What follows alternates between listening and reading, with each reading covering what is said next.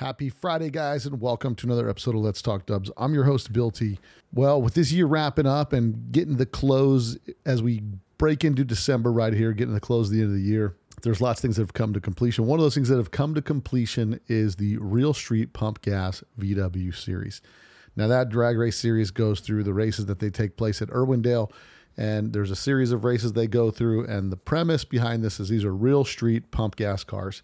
They all meet up in the morning together at a gas station that's about 20 miles away from their first race. They all fuel up and drive to the first race. Nobody kind of messes with their cars other than some slight changing your tires and some things like that when you get to the track. But other than that, you kind of run what you brung. And this year was the first year somebody had broken into the 6-second bracket. That person's David Ruiz, who also happened to win the series this year. So on today's podcast, I've got David Ruiz, and we're going to talk about Real Street, how the class was formed, how it's all been put together, and the evolution of where it started, where it's at today, and what's going to be happening for next year. So but before we get into that, let's make sure that we support our sponsors, VWTrendsMagazine.com, a magazine for the people, by the people.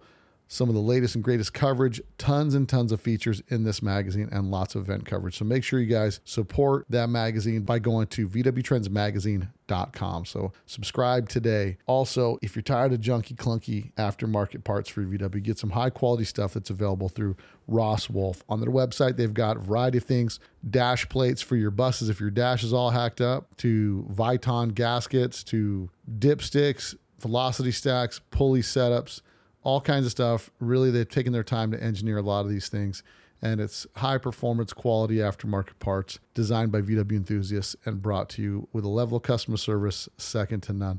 So make sure you guys check out Ross Wolf. One of the things that I really like are those Viton sump gaskets. Your oil plate on your VW usually has a paper gasket on it. You put a little bit of Permatex on both sides, put it back in there. Then you got to get a new gasket every time. Well, now Ross Wolf's come out with some Viton silicone-based gaskets. They go right on the motor, reusable every time. Clean them up, put them right back on. So get your VW dialed in with a magnetic oil plug and a Viton sump plate gasket. So get you guys all set up. Make sure you check that out. Go to rosswolf.com, their website, rosswolf.com. Pick up some cool aftermarket stuff for your VW.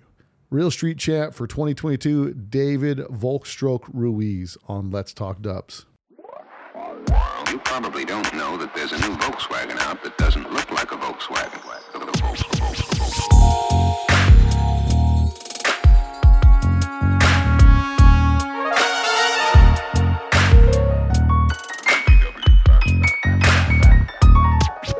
It's got everything that people who like the bug like.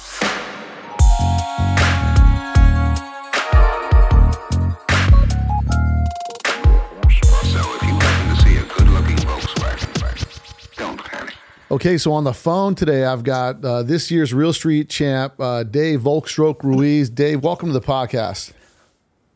Hello, guys. How are you? Hey, so this year you were the first, you won the championship, and you were the first guy to do something pretty special in the Real Street Championship. You broke into the sixes. Now, because a lot of people, some people do, some people don't know about Real Street. You know, a lot of the guys in Southern California and down here in the West Coast, we know because we go to the shows and stuff like that all the time. But to somebody out there in the Midwest or the East Coast, give me an overview of what the Real Street is so that everybody understands what a big deal this is for these cars to run now in the sixes. All right. Well, it all started pretty much with the Cal Look handbook, like the original Cal Look, which was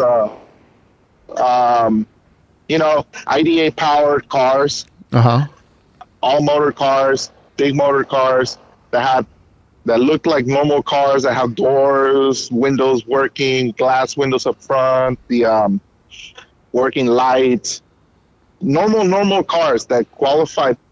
Everybody, when you show up to a show here in SoCal or anywhere that has a bunch of Cal Look cars, they all qualify. Right. So you have to have a stock intake stud location, pretty much a dual port head with the stock stud location, right? So if you take the IDA manifold off, you should be able to put an empty one on there or a stock casting on there, and that's pretty much the basis of it all, right? The stock intake port stud location. So the premise behind Real Street is these are actual street cars that you can drive for a distance on the street. And I mean, obviously you guys try to ride the line to the edge, right? To how fast you can make them and still make them streetable. Now, the qualifications to make them streetable to run in Real Street is they've got to run on pump gas. Yeah, so we show up in the morning at the gas station right by the track. And whoever drove it there, because we have people coming from out of town and out of state. So you show up, some of those cars come in trailers, obviously, right? And then you show up and you fill up your whatever gas you're going to run for the day right there at the pump. You fill up your 91 octane. And then the race director, Dino Mendoza, goes and like pretty much checks your tank, checks your car, and then you fill up, and he puts void stickers on the gas tank, seals it up, and then everybody gets together at that same gas station, and we all roll together about 20. We ride 20 miles from the 605 to the 57 on Arrow Highway. It's a pretty nice drive, and then we come back, and then we go straight to the track where we run heads up. So you qualify, you get 3 runs to qualify. You acquire points by doing the cruise, by attempting to qualify each run. And the way we run is the quick 8 get to run heads up. So let's say like the first one of the year, we had a couple cars that didn't cut it. They only ran about, I believe the cutoff was 770. Yeah. And we had a couple cars running 780s that didn't make it. So those guys get to run on Pro Eliminator or something else. And then we run the quick 8. And what that does is you have a heads up round every round until the final. So you have your 3 qualifiers, and from there you build a pro tree style ladder, which number 1 versus number 8, number 2 versus number 7, number 3 versus number 6. And that's how you get your rounds for elimination. Right. And so these cars, when you go, so basically it's an elimination, fastest versus slowest, and eliminating that way until the final round. So how many rounds do they do throughout the day after you're qualifying? If we have 8 cars, it's 3 rounds of elimination. If you have, the only reason we would run a 16-car ladder is if we have more than 12 cars. Right. And the purpose of that is to not have a bunch of buy runs, because most people on the stands do not understand what that is. And it's just not really that fun when you have a bunch of buy runs. Now, buy run is when a guy just has to run because he's got to run, but there's no one for him to race against. Exactly. And that's kind of boring. That's the main reason. Yeah, people in the stands are like, they don't understand what happened. Yeah. So that's the main reason why we only run the quick 8 for that purpose, for the show. And since Real Street's been going, now what are the 4, you guys race 4 times throughout the year? There's 4 races you do at Irwindale? It's only 3. It's called a Triple Crown because it's 30 races. Okay, so you only... And you gotta start acquiring there's also, you get points for the each round of qualifying. If you qualify number 1 in that round, you acquire an extra 3 points. If you have the top mile an hour of the day gets another point. Every round that you make it, you get more points. So you start acquiring all those points in every race. Like the beginning race, the first one of the year, I had issues with my ignition. Yeah. Even though I qualified number 1, my first round of elimination, I lost ignition, and I lost to the slowest guy on the first round. So that really hurt my points. And then Jesse went out to win the race. And so that put him in number 1 for the championship position. So you had so in order for you to win this year, you started behind in the beginning. Yeah, the first one really hurt me.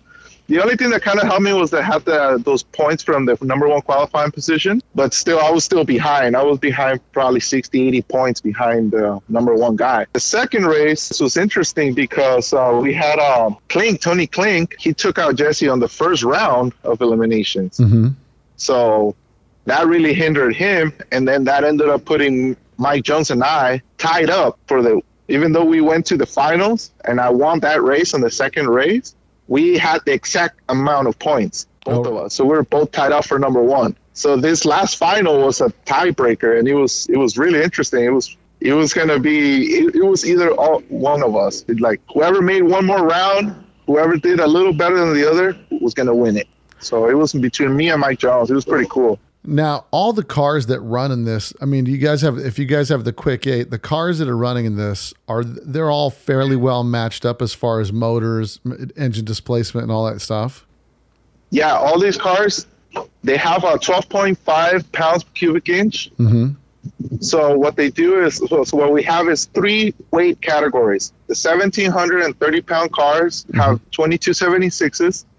The 1,775 pounds have 2332s, and the 1,825 pound cars have 2387s. The first race I showed up at 1,887 pounds. Really? The second race I showed up at 1,847 pounds. I took the bumpers off. I did some weight loss. I did some whatever I had to do to get down, right? Right. And the very final, I showed up at bare minimum weight, 1825. So 1827, I was a couple pounds over, but that's perfect because you waste gas while you're running, and it was good. Now that's a question I had. If everybody fills their tank in the morning, or you put as much gas as you think you need to put? Yeah, you put that's you see, that's a good one because we have you can only put gas in the morning, right? So you kind of have to know how much your car is doing miles per gallon, right? Because you have to do the cruise, and then you still have to race all day. And for the final, I ran out of gas. They had asked me, the official have asked me, hey, you want to top it off? And I was like, well, I've been running 4 gallons around there every race. I think it should be fine. I get to the burnout box, and my car starts acting funny. And I was like, man, I turn it off. I turn on the pump, and you can hear it struggling for fuel. So I immediately stopped, and I asked my pit guy, I was like, go ask Sean if he's cool with me getting gas, filling up. So we have to get the official that has the gas that he buys in the morning when we all fill up in the morning. Right. For him to come over and top me off. And they go and ask, and then they're topping me off, and then they go and ask him. They're like, wait, how much did you put? He's like, well, maybe you should get topped off too. And we ended up getting topped off in the final. But normally what we would have done is try to add fuel at the end or drain what you have left and run the fuel that he got in the morning. Right. But not everything goes according to planning because sometimes you get hot. Like you barely coming back to your pit and they're already telling you got to run. You got 10, 15 minutes max. And you have to make your turnaround to the final because we don't want to be racing here at 4 in the afternoon. Like you have to be here now, especially this time because there was a bunch of pro eliminator cars. There were so many cars they kept on running. Even though all the finals were done, those cars still have to do 3 or 4 more rounds. Yeah. So scheduling conflicts a lot of the stuff sometimes, and the way that the races start a little later than they should, all this stuff just gets in the way. But it was cool. We topped off, and we still ran our final. I ran against Sean, and it was cool. He red lit. He took off. It would have been a really, really close race. I ran an 09 and he ran a 7-11. Yeah. Which for the heat of the day reflects it. We always slow down a little bit later on in the afternoon because the weather conditions, it gets hotter, it gets muggy. The track sometimes, the grease comes out in the track and it just gets worse. So I mean, you guys are really battling for in most cases, less than half a second. Oh, it's way less than that. We had I believe the second race we had. I qualified with a 7:17, and then we had Jesse run a 7:19. Then we had Mike Jones run a 7:19, and we had Sean run a 21. We had a couple 24s. So I mean, you're talking about everybody was within a thou of each other. They're between a tenth of each other. I mean, that's like you shift too late and you lost the race. It's getting down. And I mean, I believe, Klink won that race with a slower time against Jesse because I believe he ran a 30 and Jesse ran a 24, but Klink still won because it's his reaction time. Yeah. There was a race, probably the best race of the season was between me and Mike Klink. I ran a 21 or a 22 against his 24. My car was hurt. The diff was a little hurt, so I was leaving the line in a way that the tire will spin a little bit so I wouldn't break it. And got a 60 light. I believe he got an 80 light. So I treat him a little bit, but he out 60 footed me. He got in front of me, and I reeled him in way until the end. After like 500 feet, I just went barely past him, and it was. I was hopping in my seat to get around that guy. It was hard, and that was really good racing. And this year, you debuted a new car this year? Yeah. I got the oval route this year. I don't know. It wasn't really planned. It was kind of like last minute, beginning of the year. I decided to go for it and build that whole car. Now, how nervous did it make you to start this season with a new car, a completely different car? It was, especially when I put it on the scales and they said 1887. A couple of the contenders were like, well, you just took yourself out of the number one spot. And I was like, yeah, I kind of did. I was thinking in my head, I messed up. I should have not, but I'm already here. It is what it is. So let's go, right? Because the car was complete, had bumpers, back seat, absolutely everything in it. And I was just like, let's do it. They were like, well, you're trying to prove a point. I'm like, yeah, well, I'm already here. Let's just keep going. I ended up running the first hit on that car was a 719. No, 719. 719. First hit on that car was a 719, which was 4th down from the record. And the very second hit, I ran the record number, 715.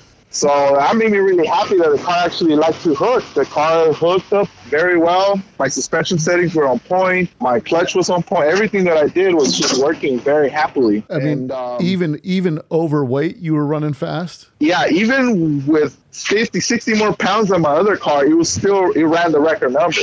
When I knew I had a hot rod, because, I was like, man, I'm this heavy, and it already ran the record number. So any mile an hour the highest on the day. So I knew the car, if I just worked on it a little more, it was gonna be quick. I knew it was gonna go O's for sure.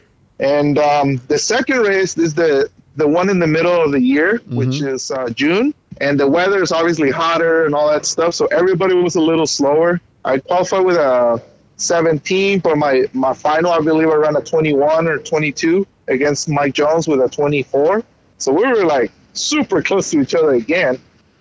I just treat them. I left, had a good reaction time, and that was enough to take the win on the second race.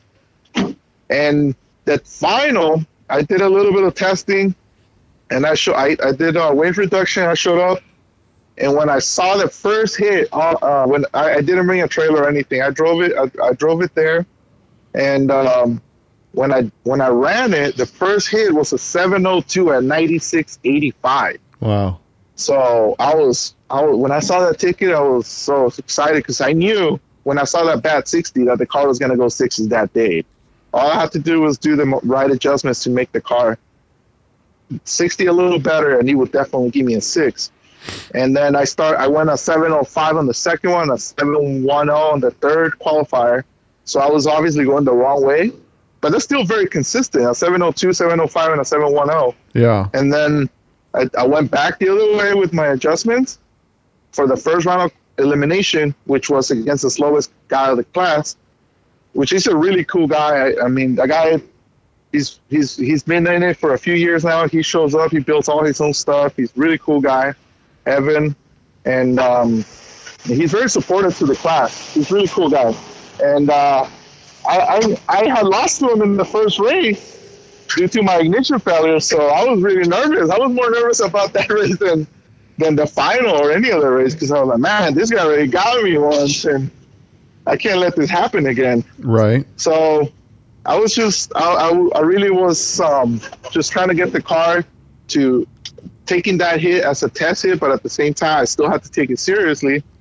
And I launched it, and the car just took it, and it was, I did perfect shifts on the down the track, and man, I knew it was a 6-second pass. When I crossed the line, I looked at my rearview mirror, and there was just something like so like quiet about it, like something so subtle that happened that I knew it was a 6-second hit. Yeah. Because the way the car hit, the way I dug into that seat and how smooth it went, how straight it went, I just knew it was a 6-second hit. And sure enough, when I got out there to the end, Lizard pulled up and he was doing backflips, man. He was so happy. I was really happy to do that. Yeah, it's definitely crossed a threshold in the real street class. And for you guys to be around running in the sixes, obviously then it just continues to keep pushing the bar. How much more do you think you guys can get out of those cars? I mean, because you got to run real precise because you're trying to maximize your compression without detonating on 91 octane fuel. And is there how much faster do you think you guys can squeeze out of that? And what's the limiting factor right now? Is it ignition electronics? Is it carb tuning? I'm like, what is giving you the most that you can get out of those cars? I think I can do more work to the carburetors. Yeah. There's some cool stuff out there that I don't even have on there, like profile shafts and like all the butterflies and all this stuff that I haven't done any of that. So you're just running out of the box 48s? They're Sean built them. They're pretty nice, but they don't have a lot of the trick stuff that's out there. We still haven't done none of that. There's still a little bit of improvement you can do on that. I believe there's shifting points. I think that I could get that a little better.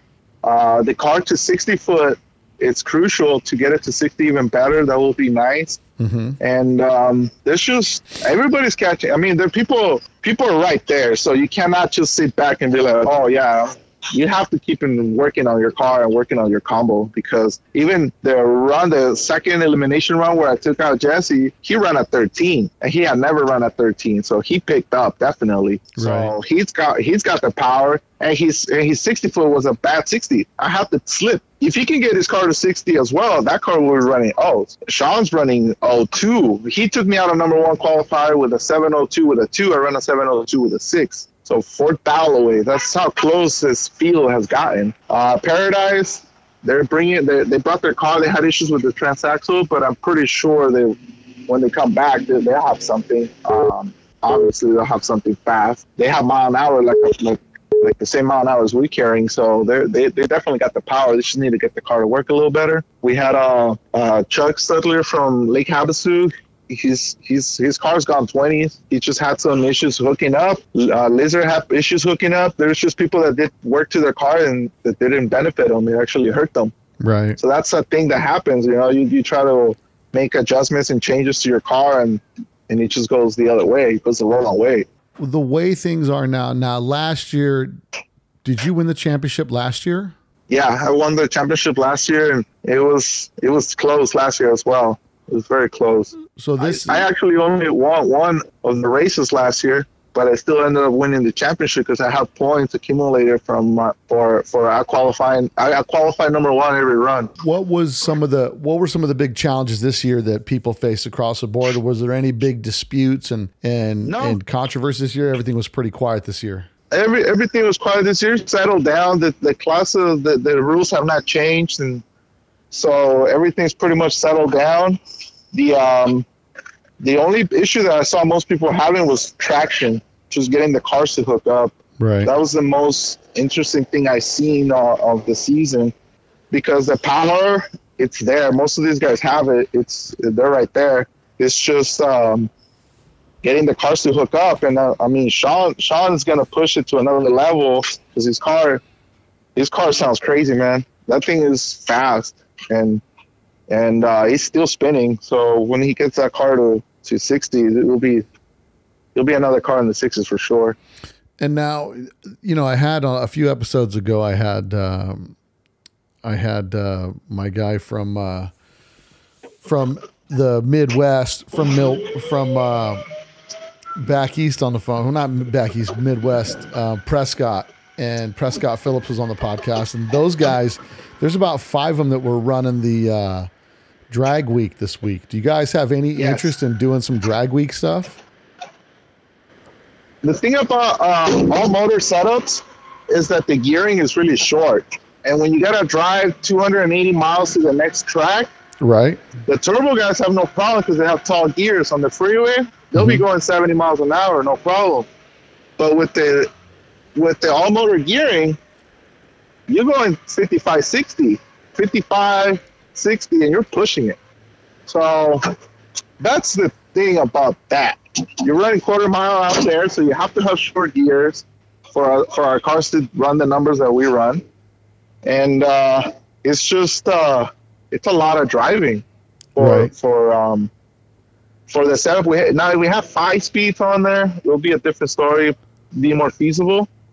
But if you break those ring and pinions, now you're waiting how long to get another ring and pinion? Right. Which happens 3 times a year or 2 times a year, depends on how hard you're running it. So that's a challenge all in its own. It's a cool thing to do. I would definitely consider doing that if I had like a turbo car, like a turbo street car. Is definitely the way to go. Right. But on the aspirated versions, it's hard because you're higher compression, and you're driving on the freeway for hours. So that's just with a turbo, you're not making any boost. You're just cruising at 3,000, 3,200 RPM with no boost. So the compression on a turbo motor is usually relatively a little lower than an all motor setup. So you're able to keep the head cool for the majority of the drive. So that's the major. And then another thing would be fuel injection, all that stuff that they have on those cars. It's nice. But we're still running carburetors and old school stuff. This is pretty old school. Everything on this car is still very old school. And you guys are, and the reason that they do that is to try to get more people to race in that particular class. Exactly. The way that the rules are intended was to get, when you pull up to a DKP meet or a DKK meet, for every single one of those cars to qualify. All they have to do is put a set of cheaters on there, like cheater slicks, and go out there. I mean, most of those cars even have cages on them, or roll bars.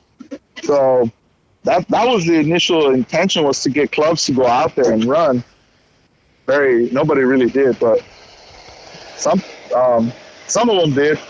So do you think the reason you guys stay carbureted on Real Street is because you guys are kind of all old school, and then I guess anybody in the turbo setup, right, could just dump the money in and win, right? Like if you got the most sophisticated turbo setup, you'd come in and clean house and have a quote unquote street car, right? Yeah, there's that. There's definitely the turbos.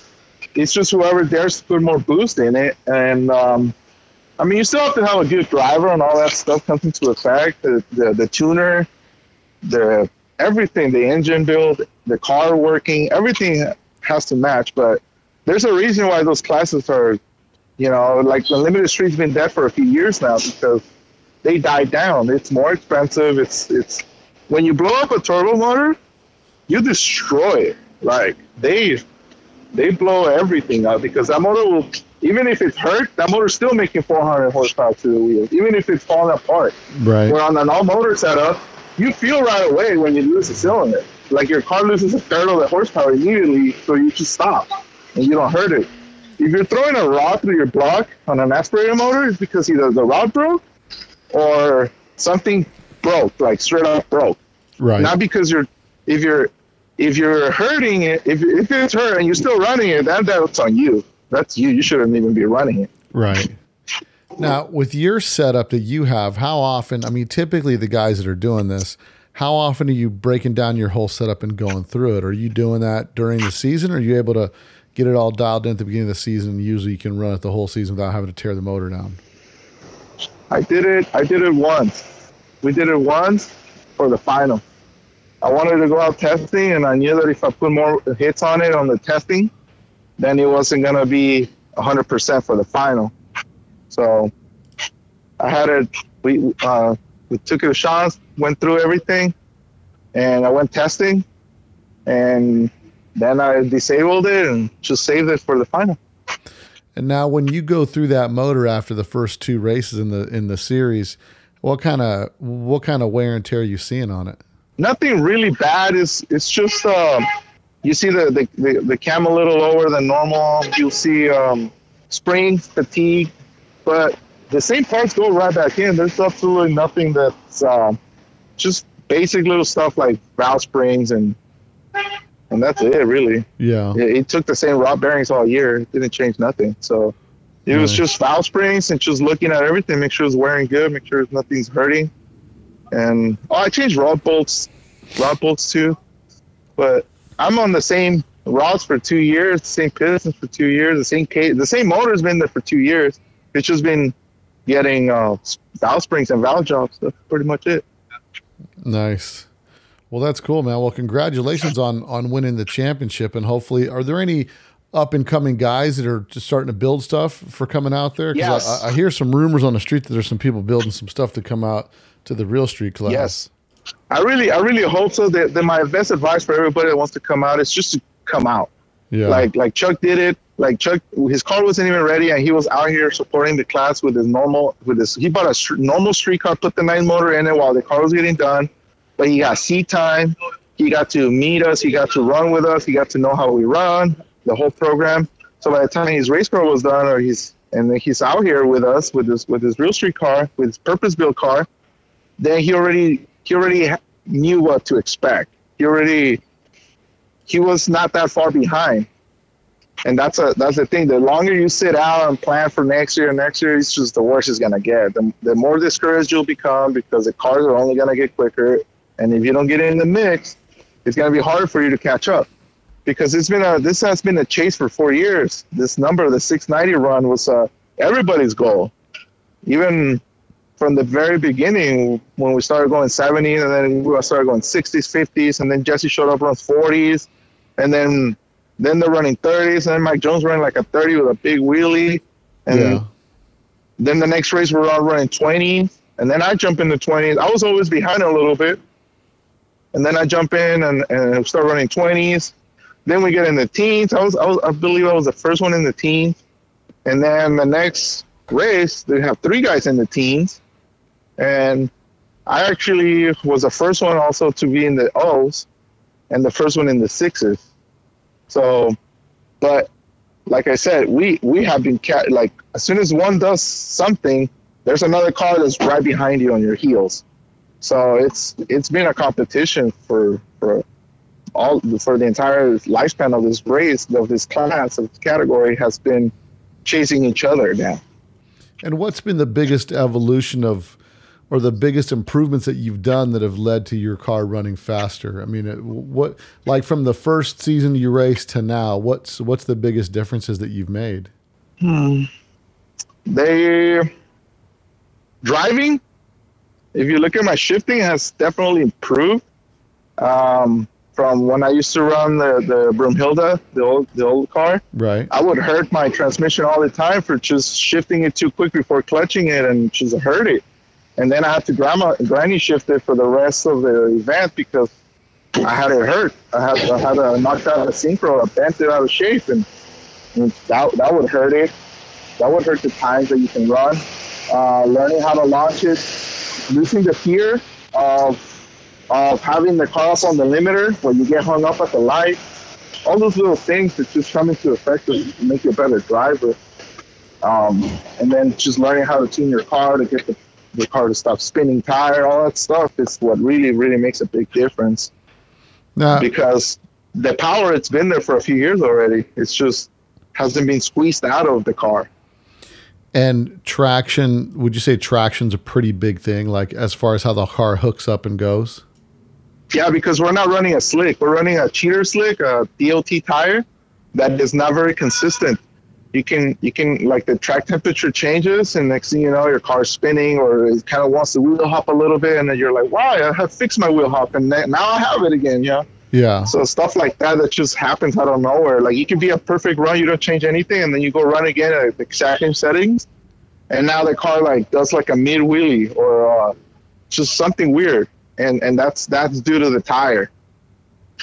Interesting. So that's, if you had a slick, if everybody was running a slick, you'll be a lot more consistent. You'll have more people having less issues with the launching of the car, which would make a little better launching for everybody. But then that loses the whole street feel. So you have to have a tire. Right. Now you have to have a DOT tire. Now are all these cars running Type 1 boxes? Is like, I mean, what's the structure of the rule setup as far as drivetrain? Does it have to be all VW motor? Is the limitation carburation, heads, and displacement? Can you use aftermarket case? Can you, I mean, like, what? Yeah, you can run aluminum blocks. You can run. That's the thing. This class is not designed for you to tear your car apart. We don't. There's no. We didn't want to make a pro gas type race that everybody has to have the same head, everybody has to weigh the same lift, everybody has to have the same valve intake, like super stock and all those other categories. Because these are your street cars, and if you drove it there, you don't want to tear your motor apart. Because how are you going to drive it? How are you going to go to the cruises? It just doesn't make sense for you to be tearing apart. So the restrictions are all external. And the one thing that you do have to check, but you can check it without having to tear the motor apart, will be the no roller cams. They're not allowed.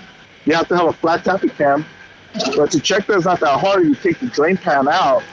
You should have an inspecting hole from the bottom that you can see that you can physically see the lifters and the camshaft from the bottom of the motor. But you do have to drain the oil, but that's a lot easier than taking a motor apart or taking your head off or any of that stuff. Right. So there's no restriction on valve sizes or valve materials. The only restrictions are on the carburetors, the stock intake port stud location, the camshaft, and the engine size. And to get the engine size, all you have to do is take the rockers off, and they put a pump on a spark plug hole. Yeah. And you crank it, and that gives you a hole size per cylinder. You multiply it times 4, you do all 4, and then that gives you the size of the engine. Oh, really? But from the numbers that everybody's been running, it's too close for anybody to be like, oh man, they're so-and-so is cheating. I would never call anybody cheating because we're all right there. Like, absolutely everybody is so close to each other. There's no red flags flying that are like, oh my God, this guy is totally cheating, because everybody's so close. Now, have there ever been any people that have been called out and caught for not being honest in the rules? Yeah, I had a deal where I had a gas tank set in the sun by my brother. Back then we had different. This is like 2 years ago, where you could take out the fuel. You didn't have any regulations on how to seal the gas tank. That wasn't in place back then. So the whole like draining the fuel tank and keeping it out of the car and putting it in an ice chest or something like that, that was a deal that went down. But it wasn't in the rules. The rules say no fuel chillers in the car. So I wasn't even intending to chill my fuel. I was pissed at my brother because he left the fuel in the sun and the tank ballooned up. You know how they get all fat? So I grabbed it and I put it right there in front of everybody, like right there, right? So that caused a big commotion, and people got all mad, and Blizzard started a smear campaign. It didn't go anywhere because we just adjusted the rules the next time. Okay, well, now we're going to seal the tanks, close the hoods, nobody can open nothing. Okay, cool. We roll with that, and the cars didn't suffer any performance disadvantages whatsoever. Everybody ran the same. So they ran the same, so... Ultimately, there wasn't a big difference. Everything was kind of right there, regardless of those little. I mean, chilling your fuel before that. I mean, what would it ultimately make by the time you have it in a chiller and then you pump it into the fuel? You're going to lose any temperature gain that you probably had. Yeah, and then you still have to go through your fuel pump. That I don't even have a return system, so the pump gets really hot. Right. So I don't know. I didn't see a significant advantage. When we did that, it was just a few adjustments on the rules when it came to that. We were like, okay, another adjustment on the rules was the tires, right? Being able to swap your wheels from the wheels that you do your cruising to the wheels that you do your racing in. Because for safety reasons, we were like, well, what if we all go cruising in the morning and then one of us gets a flat tire? How are we going to find a tire guy at 5 a.m. out here? It didn't make sense. Right. To lose a racer because you wouldn't be able to change your tires. So we're like, okay, how about we let the be able to swap your tires when you get to the track, like just so you still have to do the drive. Everything in the car is the same. It's just the wheels. Right. So we did that, and it's been fine. I think it's good because of that same reason. Like, it would suck for you to be DQ'd just because you got a flat tire. And you can change, so you can have your race wheels at the track or have them bring them separately, so you can, because some of those super lightweight aluminum wheels, you hit a pothole out in the road and that wheel is done. Exactly. That's another reason. So you get there, you swap your tires, you put your wheels on, and you go to tech. You get weighed in. You get weighed in every round, even if it's a qualifier run. If you do not get your weight in, the round is voided.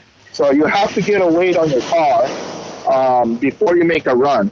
If the car's not legal to weight, that run does not count. And it doesn't count to your attempting to qualify points either. Oh, wow. So you have to have your car weigh the proper weight every round you go down the track. So that's another one. We have scales right there. Unfortunately, Mark Turnblade's no longer with us. He was the guy that was doing that for us all these years since I ever started racing. It was unfortunate. Passed away. Yeah, he was a really cool guy. But we have somebody else stepped up, and they're helping. I believe it's a DKP member that's doing that now. Yeah, they're helping tech the cars. Yeah, that's unfortunate he passed away, man. That's a bad deal. Yeah, Mark was cool, man. But it was cool. Now, well, congratulations on your second consecutive year winning, and it's interesting because I only know watching this from afar, being where I'm at, and people, everybody's got something to say, especially if they're not racing, and so I think anybody that wants to come out and race and run with you guys, I think it's a great opportunity. I mean, I bought a drag bug earlier this year, so I get out there and just start racing a little bit and just see what's going on. So I have yet to take it on the track. She's just been sitting here in my driveway. And so I just been busy with so many things, but my plan is to get it out, test and tune here in town, kind of get it dialed in and maybe hit the first race this next season coming up in the drag bug, just take it out there and go have some fun with it. You know what I mean? So yeah. Definitely get it out there. Have fun. Who knows? I may eventually end up putting a real street thing together. I know that I heard some people, my buddy Adam Wick here in town's building a motor for some guys that run a real street. And I know that's... there's going to be cars coming for sure. This car's coming. I want more cars. I mean, it's fun, when you have a tight field like that, it makes good racing, and that's the whole point of it. Yeah. You don't want a free win. You want some competition. So that's a good one right there to get a couple more guys out here, like great engine builders, whoever's doing this, like as an engine builder, like it really is a great challenge for yourself to try to get a program together for this, because you're competing against everybody else. Now, if people want to run real street, where do they go to get the rules and all that kind of stuff? Is there a spot we can send them to where they can pick all that stuff up and get all the details for the class and the rules and restrictions so that they can show up ready to race? Yeah, I'll give you Dino Mendoza is the class director. And he can email you a form with the rules printed. He can give you. There's a Facebook group called Real Street. Mm-hmm. That's usually where everything on the rules are right there on their files. That's pretty much it. It's just a rule book. It's a few pages, like 2 pages long. It's not that much. Nice. So if you guys go to Real Street Facebook page, you'll see it, and there's a link on there on the page where it says files. You can click on that, and there's a Word document that'll show all the files that if you want to see all the rules and all the details in respect to the racing class. I mean, I think it'd definitely be something worthwhile for people to check out, especially guys that want to come, that may want to tow in. I mean, it's a little ways away if everybody's coming out of California. There's a lot of guys. There's some fast guys in Phoenix. There's a lot of fast guys in Texas and Colorado and all over the place. So hopefully we'll see some. There's a lot of support, though. It's good support. There's money for big burnout, money for the biggest wheel stand. There's there obviously winner money, runner money. There's about $600-700 that goes to first round, second round losers. You pretty much race for free in Real Street because there's a lot of sponsors giving us money for us to do it, because even if you lose first round, there's a pretty big chance that you're going to take home $250 or $300. It just depends on how much it is that day. But that's another cool thing, that there's money for a lot of different things, like highest mile an hour, lowest ET, the winner, I believe there's another one for the best reaction time, best whole shot win, best team etiquette. There's a lot of stuff that just gives you money to just as an incentive. At least you get to race for free, even if you go lose. At least you didn't lose any money. You got your gas money back. You got your entry money back, and you got to practice. So Sure. It's good. No, I think it's definitely a fun class. It seems like something that we should be able to get people to be able to run and check that out. But we'll see. A lot of people got some fast motors, and maybe they're not running them anymore. Maybe they put them in a street car, come out to Real Street, and see what they could do. But man, Dave, I appreciate you for coming on the podcast and again, congratulations on winning your second consecutive year as a Real Street champ. So we'll look forward to next year. And now, who are the players?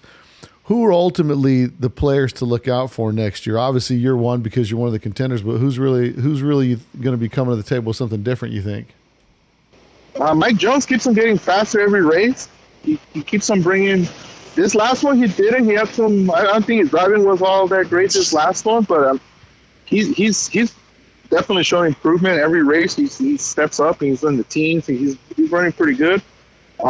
Jesse, obviously, he ran 2 record personal best this last race. So I'm sure they did a lot of work to that car to get it to do that, and they're not going to stop. I believe those guys from WIC. Then there's Chuck's building on something else because he had problems. This last race, we lost a few guys because Chuck, he had he pretty much laid his car on the side, testing it. Mm-hmm. So he has to fix that car and come back next year. That car is fast too. It's done pretty good. And Paradise, I know they will bring something back that's good. Tony Klink, the Klink brothers, they're racers, man. They're racers. They're hardcore. So I'm sure that when they come back, they'll bring their A game. And there's some guys out there building stuff. I just, like I said, it's hard to get parts sometimes. I understand it's not easy to, with everything you got going on in your life, to still put all this time and effort into a car to go out there and try to break it. Yeah. But I recommend it, man. It's fun. It's fun. Well, we'll for sure see if we can't if we can't put something together, go out there and have some fun with you guys for sure. Yeah. Hell yeah. Well, cool. Well, Dave, man, congratulations again, man, and thanks for coming on the podcast. Hey, thank you for having me, man. Have a good one. All right, brother. Thanks. You probably don't know that there's a new Volkswagen out that doesn't look like a Volkswagen.